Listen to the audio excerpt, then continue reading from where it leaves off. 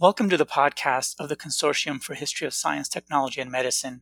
I'm Babak Ashrafi.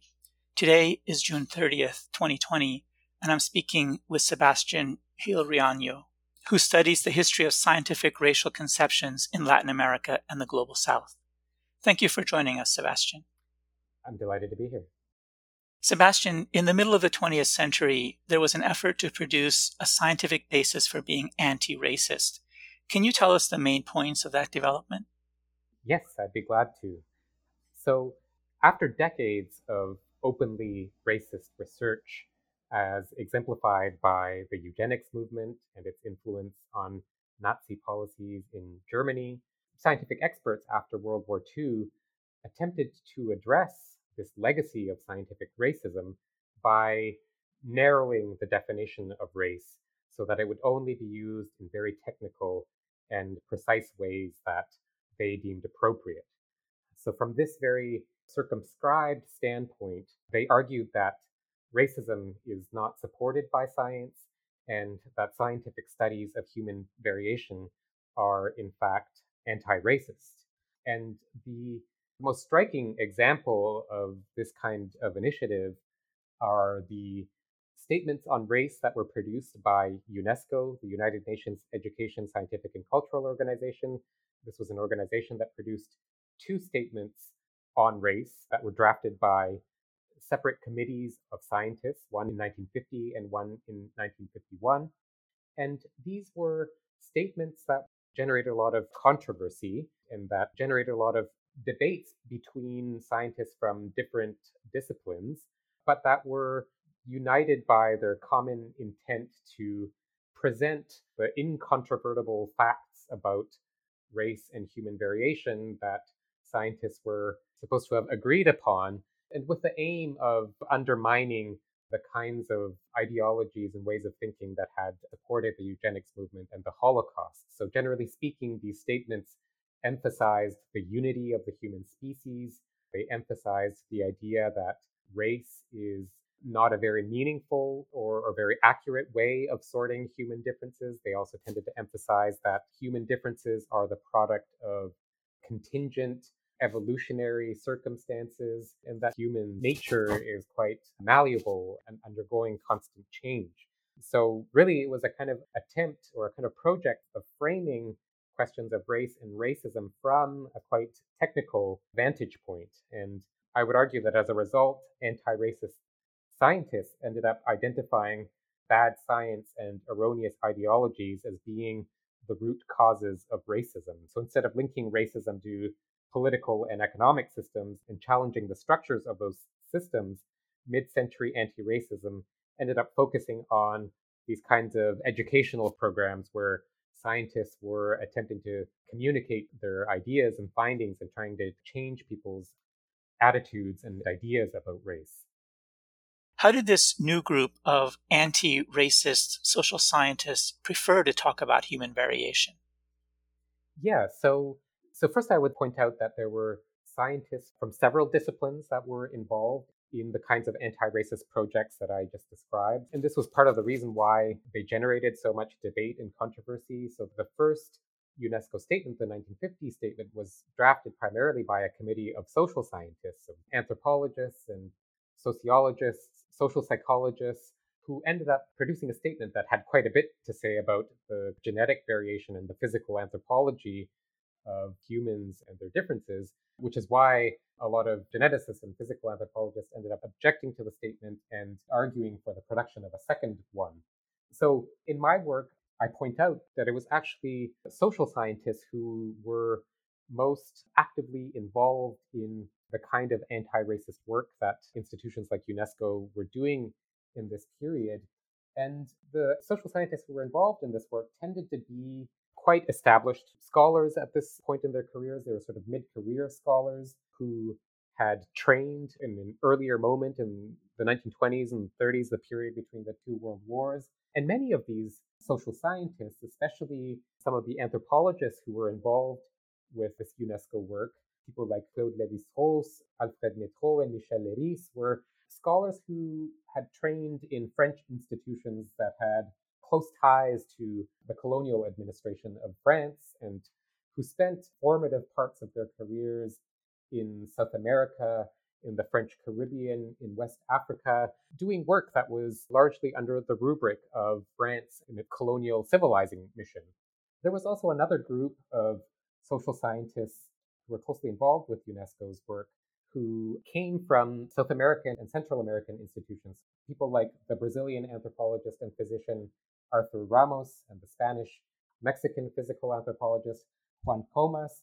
And these were people who were quite closely aligned with state projects that were geared towards the assimilation of Afro-descendant and indigenous groups. So, generally speaking, these anti-racist social scientists who were involved with UNESCO's anti-racist work were interested in the plasticity of human variation. They were very much interested in studying the ways that human groups were shaped by geographic, climatic, cultural, and socioeconomic forces. And they were very much interested as well in the technological and economic differences between different cultures, and would often talk about different levels of civilizational attainment or achievement and how these reflected different trajectories of social evolution. So there's a real irony here, because even as they were drafting anti-racist statements and doing anti-racist work, many of these social scientists were quite comfortable using terms like backwards or primitive to describe non-European peoples, and would often resort to explanations that didn't have anything to do with biological or hereditary differences, but instead cited cultural inferiority or primitive mentality as the reason why there were these differences between civilizations, why some were backwards as opposed to others. So if they switch from biological talk to the kind of language you just described, can we understand these new ways of talking about human variation as clearly non-racial or post-racial? So the easy answer to that question is no. But of course, it's more complicated. And I think it's probably worth unpacking what the non racial or the post racial might be. So, I mean, I suppose at a kind of discursive level, at the level of language and concepts, there was very much a concerted effort to go beyond race, in the sense that many scientists from both the biological sciences and the social sciences argued that the term race should be eliminated from science. It should be replaced with other concepts like populations or ethnic groups. So there was a post racial move in that sense, or a gesture towards the post racial. And in another way, there was also an attempt to understand what the post racial would look like in a sociological sense. In this time period, UNESCO sponsored a lot of race relations research that was done from the perspective of sociology and social psychology. They sponsored a lot of race relations research in places like Brazil and Hawaii, places that were thought of at this time as racial paradises, places where race prejudice didn't exist. So social scientists turned to places like Brazil and Hawaii with the hopes of understanding or finding a model for a society that had successfully reconciled its different racial groups and had created a society where racism didn't exist. But what's really interesting about the studies that UNESCO sponsored is that they ended up showing quite the opposite. So there was a cycle of studies that came out shortly after the UNESCO statements on race that were conducted in various parts of Brazil, in Sao Paulo, in Rio de Janeiro and Bahia, and that were conducted by a younger generation of Brazilian scholars who went on to become quite influential in their own right. People like Florestan Fernandes and Roger Bastide and others, who conducted studies that showed that even though there was a culture of amicability and friendliness, and even though people in their day to day lives didn't necessarily express sentiments of overt hostility and racism towards each other, there was nevertheless a kind of a racial stratification at play in Brazilian society. What these studies ended up showing is that Brazilian society was very much divided in social and economic terms at a structural level along racial lines, and that this was a byproduct of slavery, which was abolished very late in Brazil, only at the very end of the 19th century. So I would say there was a real kind of investment in the post-racial in this moment, but it was very quickly also shown to be illusory by the empirical studies that were conducted in this time period.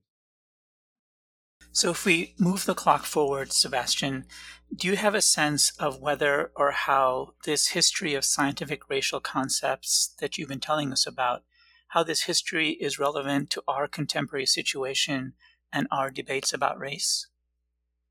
Yeah, it's been a really inspiring moment in a lot of ways. I think one of the things that I take away from this period that I've been studying and that I think speaks to some of the things that are going on now is the importance of studying anti racism with the same critical perspective as we would study racism. So I think a lot of what I've learned, and a lot of what I think we can learn by studying the history of anti racism, is that anti racism has been defined in many different ways, that anti racism has attached itself to different political projects. And that if we look at this moment after World War II and the kind of work that was done through international organizations like UNESCO, we see a form of anti racism that is very closely aligned with the kind of capitalist and developmentalist ideals of the United Nations system and political elites in many different parts of the world. And it's one that, not surprisingly, focused on or defined racism as a kind of ideological aberration that could be dismantled through changes in language or through better education, and that therefore kind of left the structural and systemic bases of racism intact. So, what I find really interesting about our current moment from the vantage of this kind of history is that I think we really are seeing a really dynamic bottom up movement that's led by activists and that is very much asking us to really confront the structural and systemic bases of racism, and that is asking us to go beyond a formalized institutional response or go beyond the politics of just producing statement after statement. So I think studying the history of anti-racism can also teach us a lot about the ways in which anti-racist projects can be narrowed and defined in strategic ways in order to maintain a status quo. Sebastian, thank you very much for sharing your perspectives and your work with us. Thank you very much, Babak. It was my pleasure.